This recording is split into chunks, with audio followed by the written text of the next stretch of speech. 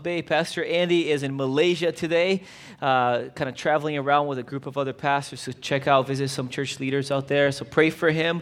We are in a series called Switch, where we're basically talking about some paradigm shifts that we make that can radically transform our lives. So if you missed it last week, you might want to pick up a CD of the message or listen to it online. But basically the idea is this, that often we think that we change our lives by changing the way that we act.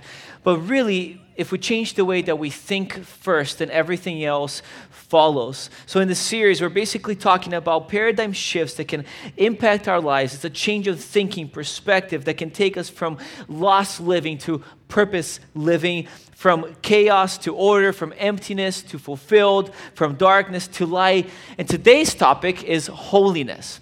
Now, when you think of holiness, there's usually some kind of picture that comes to your mind. In fact, I've been asking people all week. We asked people on Facebook, and I got all kinds of responses. But when you think of holy, what comes to mind? Picture that in your mind right now. Now, it might be that you have the picture of a halo that comes to your mind. So somebody that's holy might you visualize a halo maybe around them. Maybe you have the picture of a saint that comes to your mind. Maybe you grew up Catholic or another type of Orthodox religion and you think of saints when you think of holiness. Maybe it's angels and you have this picture with an angel with open wings and just basically flying out, and he's like a holy angel to you. Maybe it's God on a throne, or God being worshipped in majesty and with these light rays around him and kind of floating up in the skies or the clouds. Maybe you think of a person, maybe like Mother Teresa, who was a person that did much good on the earth, and that's what defines holiness in your mind. Maybe it's a song, or maybe it's another type of person like Barack Obama or something like that comes to your mind. I don't know. That was like a picture they found of him earlier that actually had the halos, not photoshopped. Just kidding. That was a joke. But everyone here has somebody that comes to mind when they think of halo or something, or not halo, of holiness. Maybe a picture, maybe a person, maybe a spiritual concept, but there's something that comes to mind. And when you think of the opposite of holy, there are also images or words that come to mind. In fact, can somebody just shoot out a word? What do you think of the opposite of holy? What do you think of? Darkness, filth, evil, right? All of these type of words come to mind. When we think of, if it's not holy, it must be sinful or evil or from the devil or some kind of dirty word like that. The problem is this, that holiness is no longer a practical concept in our minds. It's not something we know how to relate on a personal, individual, day-to-day type of basis. In fact, maybe some of you heard this verse growing up, or this concept that 1 Peter talks about in chapter 1, verse 13. It says, "But now you must be holy in everything you do, just as God, who chose you to be his children, is holy.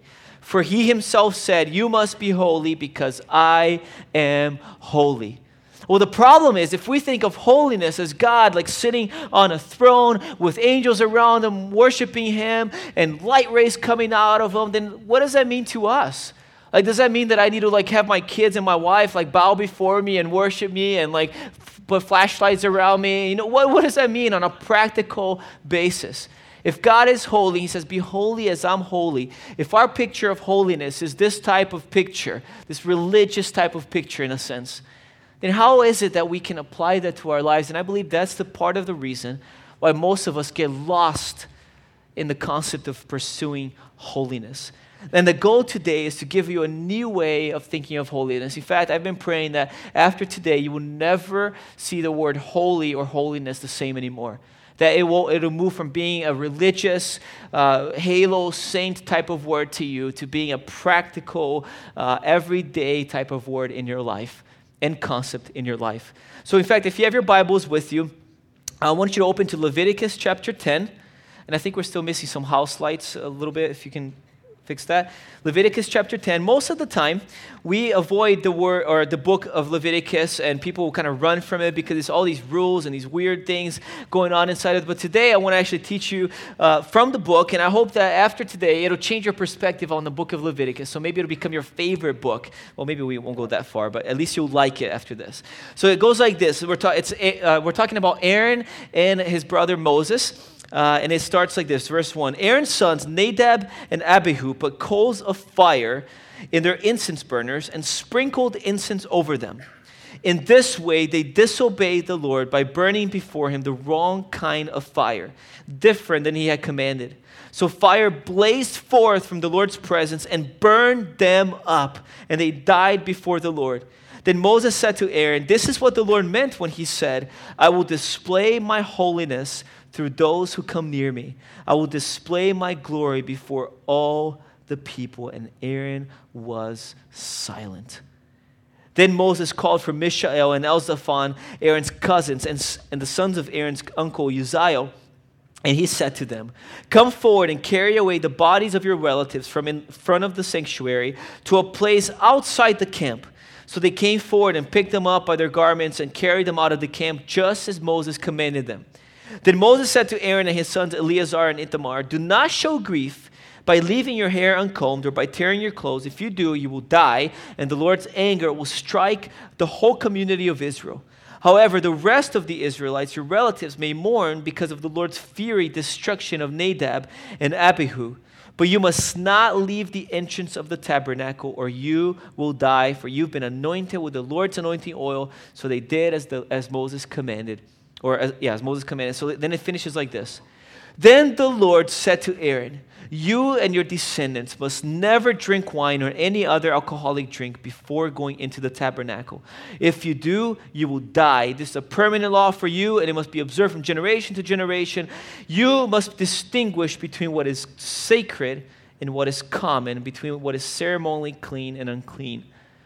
So this is kind of confusing passage, but let me just give you a little bit of context of what was happening at this point in time.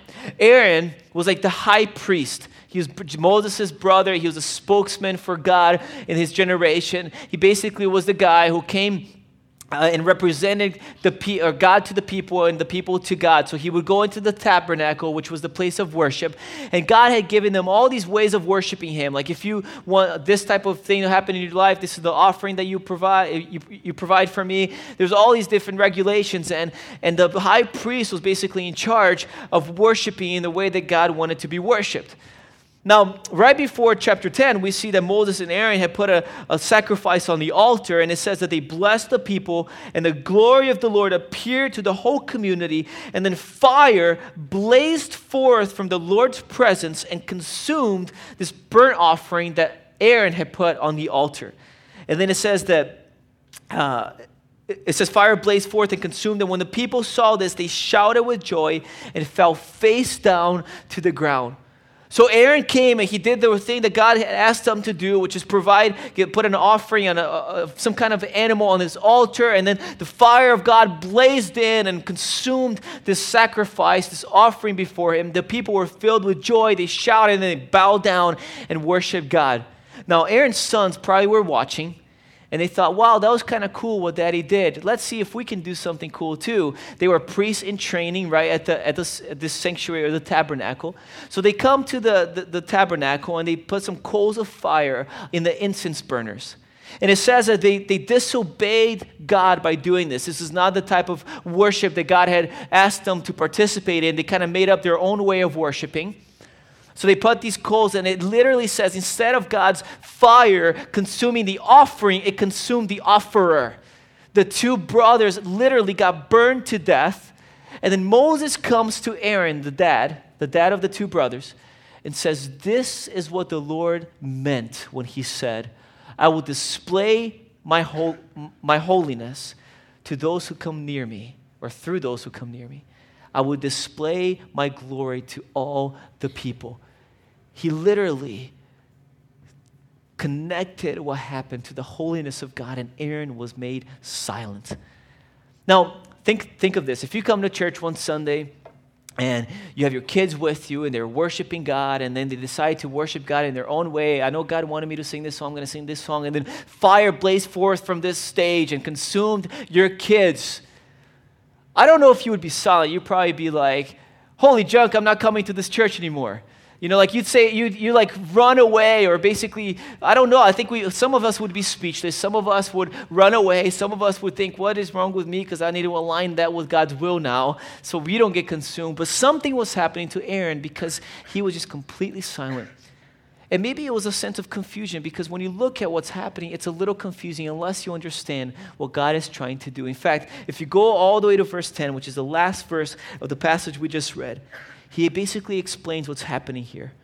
And he says this verse is very important. It's in your notes. I want you to underline. It's like right at the end of the text that's printed on your notes. It says, you must distinguish between what is sacred and what is common. You must distinguish between what is common and what is sacred or holy. There must be a distinguishment between the two. This is why it seems so confusing to us until you understand this principle, that it's not that God was striking them because they were worshiping an idol or another god, or they did some kind of filthy, corrupt, sinful, evil act. In fact, they were worshiping God, right? They came to the tabernacle to worship God, the same God that their dad presented the offering at the altar for. But this time, God consumed them instead of the offering. Their mistake was not that they were worshiping some other god. Their mistake is that they were treating God as common. They didn't know how to differentiate between the two. Those who come close cannot treat me as common, God said. He was trying to teach them that when something is holy, it cannot be treated as common. And though we often think of the opposite of holiness as evil and sinful, really the biblical definition of the opposite of holiness is this little word called chol, or C-H-O-L, that means common. Common is the opposite of holy. And all they did is they treated God as common. The opposite of that now, when we think of the word holy, is not necessarily that we ought to have halos around our heads, or we have to live perfect lives, or we have to, do all this good stuff, which is all good to do. But the real definition of holy is simply to be uncommon. And I want you to write this down, this definition. To be holy is to be uncommon, not just for any reason, but because of a touch from God and a separation for his use. It's to be made uncommon because you were touched by God and you were separated for his use. It's to think, to act, to live uncommon, different lives because we've come near to God, we've touched God, God's touched us, and then he's made us uncommon as we separated ourselves for his use. And what God was saying is that people that come near to him cannot treat him like any other thing in their lives.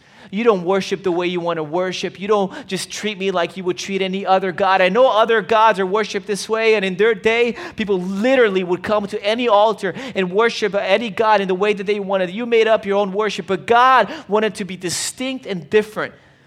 He wanted to teach them that he cannot be treated as common. In fact, many of you have these different utensils in your house. Some of them are made out of wood, some made out of silver or any type of other metal, and you use it differently depending on what it's made out of, right? The more common material you use for everyday type of use, but then on special occasions or for special uses, you designate a specific utensil to be used. If it's extra hot stuff, you don't want to use plastic. If it's whatever it is, there's a distinct use for specific objects. Now, in our definition of common, which one of these would be, or of holy, which ones of this would be holy? The metal one, right? So the metal one's holy, and that's really what the scriptures teach us. In 2 Timothy verse 2, verse 20, it says this: in a wealthy home, some utensils are made out of gold and silver, others are made out of wood and clay. The expensive utensils are used for special occasions, and the cheap ones are used for everyday use. Then he says, if you keep yourself pure, you'll be a special utensil for honorable use. Your life will be clean, and you'll be made ready for the master to use you for every good work. What he was teaching them is that if you are touched by God, if you're separated for him, You won't just be like any other common thing out there with no influence, with no potential. You will be made uncommon by God himself. He's going to say, this is the one I want to use because it's been separated by me. It's been touched by me. And God was trying to teach the people that they must be a distinguished people because he is a distinguished type of God. There is none like him.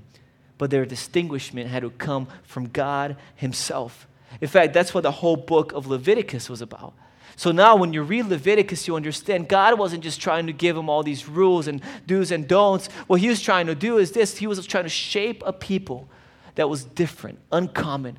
He wanted them to be shaped by his words, not their environment. So he gave them all these sets of ways of living. And he said, follow these ways because I'm making you a distinct people, because I want you to represent me to the world, to show the world that I am no common thing, that I am an uncommon, holy God set apart from the rest. So all of these regulations, these ways of worship are just to separate you from the common ways of thinking in your day. But see, there are lots of uncommon people that are just plain uncommon, weird, not because they were touched by God. You might know some of those, right? They might be in your household, they're standing next to you, don't point at them. But there are lots of uncommon people that are uncommon because of their religion, first of all. Whether it's Christianity or anything else, there are many people that are weird because of religious reasons. Not because they were touched by God or they've come near to God or they've been separated by God, but just because of their religion. There are people that are uncommon because of addictions that made them strange. There are people who are uncommon because they just want to be different. There are people that are uncommon because of their style of music and the crowd they hang out with, and that's not the uncommon that God's referring to. This uncommon is the uncommon that happens to us when we approach God and we're touched by him and we're separated for his use. And all throughout the scriptures, we see this pattern. Whatever was touched by God and separated for his use became holy. Let me walk you through some examples. You can write these down if you'd like to in your notes. In Exodus chapter 20, verse 11, it says, "For in 6 days the Lord made the heavens and the earth, the sea and everything in them, but on the seventh day he rested. That is why the Lord blessed the Sabbath day and set it apart as holy." He touched the seventh day, and for thousands of years now, all of humanity has worked in a seven-day rhythm. 6 days for common, ordinary stuff, 1 day set apart for uncommon purposes. He touched it and it became a holy day. Exodus chapter 3, verse 5, Moses was approaching this burning bush. You might have heard the story. And God says, "Do not come any closer," the Lord warned. "Take off your sandals, for you're standing on holy ground." God had come and touched this bush, and even the ground became holy. He says, "Moses, I know that you walk on every other ground like it's common ground, but this ground is not common because I've touched it. I've separated this space for my use. I'm about to speak to you through it. Take off your sandals. It's no longer ground. It is holy ground." Exodus chapter 19, verse 6, God said to Israel, you will be my kingdom of priests, a holy nation. There are many nations on this earth, and they're all great, and it doesn't mean you're any better or worse, but I'm just picking you for my use. I'm setting you apart. I'm going to touch this nation because I want you to be the ones from whom all of my message and my love spreads to the rest of the world. So you ought to be a holy, set apart, uncommon nation. And all throughout the scriptures, when something was touched and separated for God's use, it became holy. You see the temple. There are many temples in their day, but there's one temple that God said, I'm going to use this temple. I'm going to dwell and touch this temple. It's known to be the holy temple. You see the city, right? There are many cities on the earth, but one city, he says, I'm going to set this city apart. I'm going to use this city to be the initial place where all of my message will spread throughout the earth. And that city became the holy city of what? Jerusalem. It's the holy city. There are the scriptures. There are many books and many letters written, but there's a set of these letters and books that are called the scriptures that became the holy scriptures that God said, I will touch this. My presence will be in it, and I'm going to use it for my purposes. It became known as the holy scriptures. And then there's God's name. In fact, in Leviticus chapter 22, there's a very strong warning. It says, you must faithfully keep all my commands by obeying them, for I am the Lord. Do not treat my holy name as common. and ordinary. It must be treated as holy by my people. It is I, the Lord, who makes you holy. My name is not like any other name. My name is above every name. It's the only name that God gives us to use to heal people, to bring salvation, to restore. It's a name that is powerful, that even demonic forces tremble at this name. In fact, most of us grew up, or you've heard before, the Lord's Prayer. But we know it in a religious type of way often and not in a practical type of way. And when it says, hallowed be your name, all that is saying is this. In fact, in a modern translation, it says, pray like this: Our Father in heaven, may your name be kept holy. That's all it is. God, may your name be kept uncommon from every other name in our lips. That's why it became known as a bad practice to use God's name in vain, because this name stands above every other name. It's been made a holy name. So I want to give you a couple practical practices in the exercise of bringing holiness to our lives. So if you have your notes, bring out your pen. I want you to write this down. Number one, these are two uncommon practices. Number one is this, very simple. Bring everything before God. To bring everything before Him. That's where the touch comes in, right? It's when we refuse to hide anything from our God. In fact, if you have kids, you understand this. That whatever your kids want to hide from you are the things that they know you don't approve of. Right? So this week I was cooking in the kitchen and my daughter came out from the backyard. She says, Daddy, I want to go upstairs. And I said, okay, what are you going to do upstairs? Because there's no one up there, so I wanted her to stay down. And she said, I can't tell you. I was like, well, I need to know, Lily, why do you want to go upstairs? She goes, it's a secret, Daddy. I don't want to tell you. And I'm like, no, Lily, I'm sorry. If you want to go upstairs, you need to tell Daddy what it's for. She said, well, Daddy, it's a surprise. It's a secret. I just don't want to tell you. And I said, can't go upstairs if you don't tell me. And I turned around, kept cooking. And then I turned back around and she's gone. And I'm like, there's no way that my child disobeyed me. I'm a pastor. They don't, just kidding. I wish it was like that. So, I really was like, where is she? And so I went upstairs very quietly, and I swung open her door, and she goes, ah, like that. And I caught her doing something that I had told her not to do. But you see, we're like that with God. There are certain things that we're like, God, you can have this part of me, but there is a part of me that I just don't want to talk about. I don't want to bring before you this part of my life. I'll give you my Sunday, but I'm not going to give you my Monday at work. I'm going to give you, a little bit of my time here, but I don't want to give you all of my attention. I don't want to mold my life around your ways. God, I want to give you my clothes to the poor, and I want to help a little bit here, but you can't have my wallet. God, I want you to bless my marriage, but I don't want you to take away my pornography that's ruining my marriage. God, I want you to be in my life and bless my career, but I don't want you to really know this part of my business is unethical. God, I want part of you, but I don't want all of you in me because of what it might mean to me, which is the mistake that Aaron's sons made. They said, God is God, He's common, He's like everyone else. I'm going to worship Him the way I want to, the limitations that I place on it. If He says this, I'll do it kind of like that, but a little bit more like this. Don't treat God's word with indifference is the principle. Bring everything before Him for His touch. The second practice that is life-giving in terms of producing holiness in us is to commit everything for His use.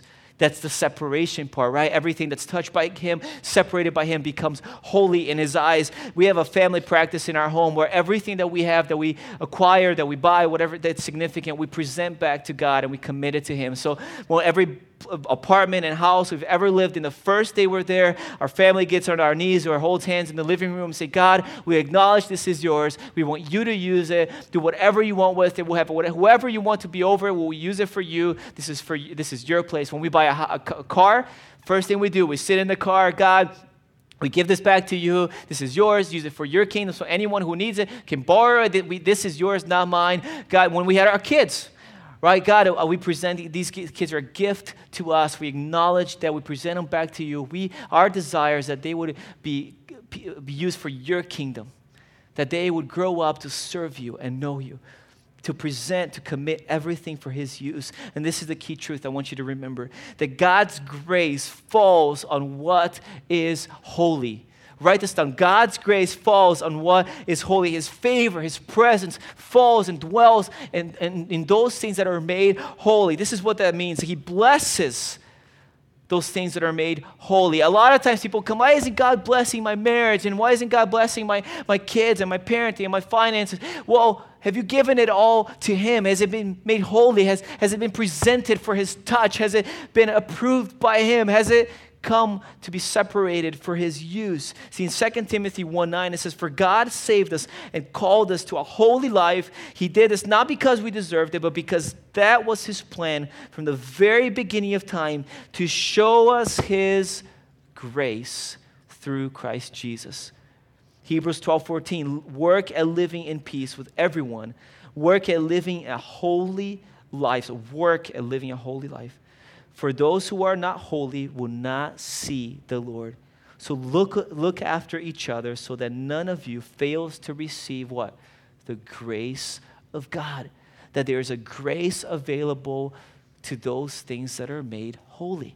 That's why God said, if you want to, in the old days, if you want to experience me, you go to the holy temple. It's set apart for my use. My presence dwells in there. If you, the city, all the things that are holy, those are centers of the presence and the grace of God. When He calls us to be holy, it's the same thing. He's basically saying, there's a grace I want to flow through your life when you are made holy. And all throughout the scriptures, there are these qualifications or these characteristics that define people who live this type of life of holiness. They had extreme reverence for the Word of God.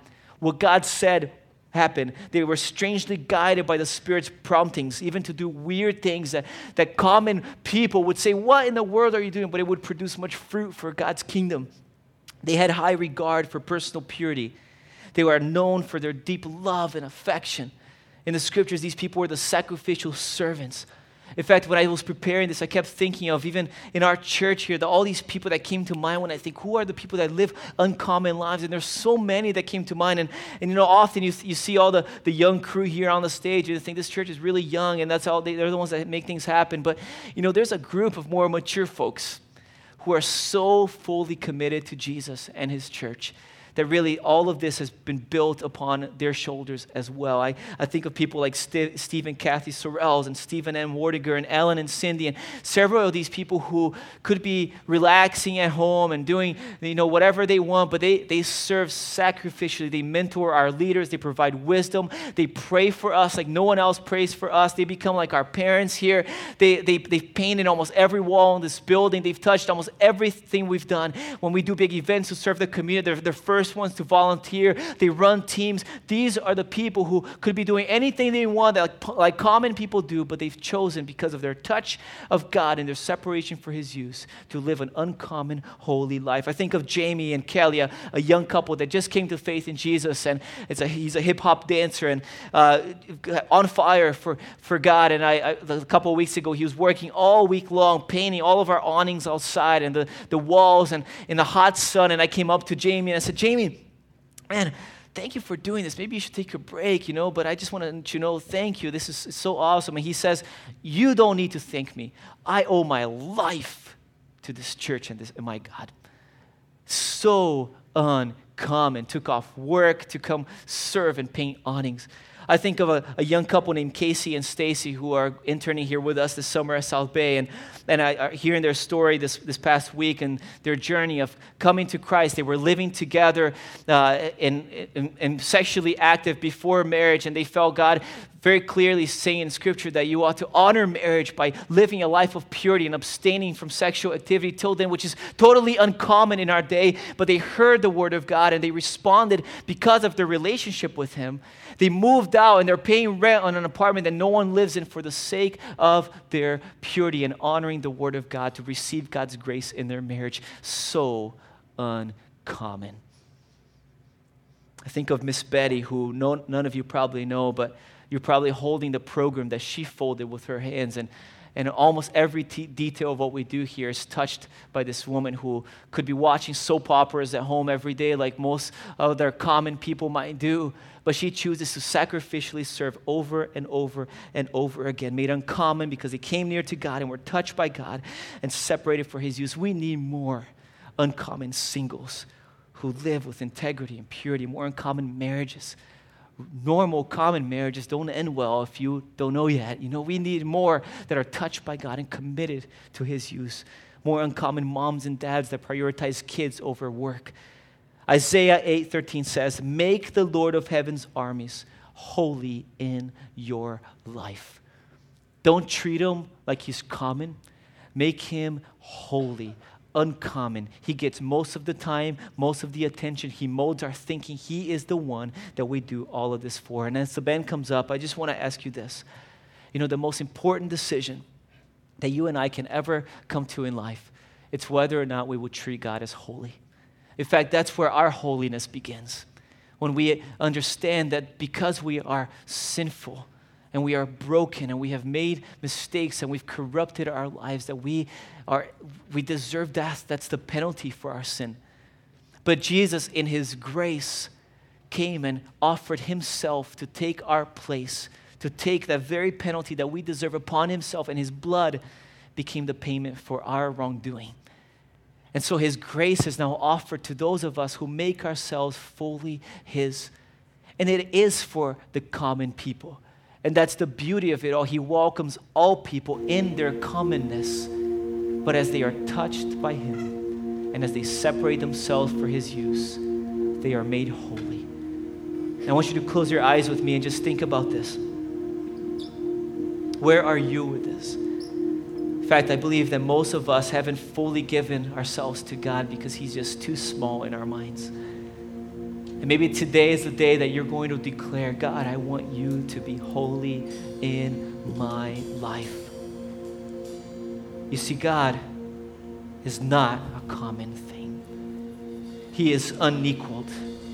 He's on a different level. His ways are higher than our ways. His plans are higher than our plans. He is holy. He is incomparable, unparalleled, matchless, second to none, in a class of His own, unequal, unrivaled, unsurpassable, supreme, top, best, singular, unique, and perfect. He is holy. He is greater and better and set apart. He cannot be conquered or intimidated or subdued or beat or triumphed over, overcome, overwhelmed, overpowered, or overthrown, because He is holy. He is not like us. His greatness, it's beyond discovery. His glory is brighter, it's consuming, it's piercing. His name is above every name. It's the only name that expels demons, that heals the sick, that saves our soul, that saved my soul. That He's in the name that can shake the foundations of the earth. He is holy. And the scriptures say that angels encircle around His throne day after day and night after night, and they sing, holy, holy, holy is the Lord God Almighty. Not just tens or 20s or hundreds, but thousands upon thousands with thundering voices, and all they can say is holy, holy, holy. There is none like you. Will you declare that with us?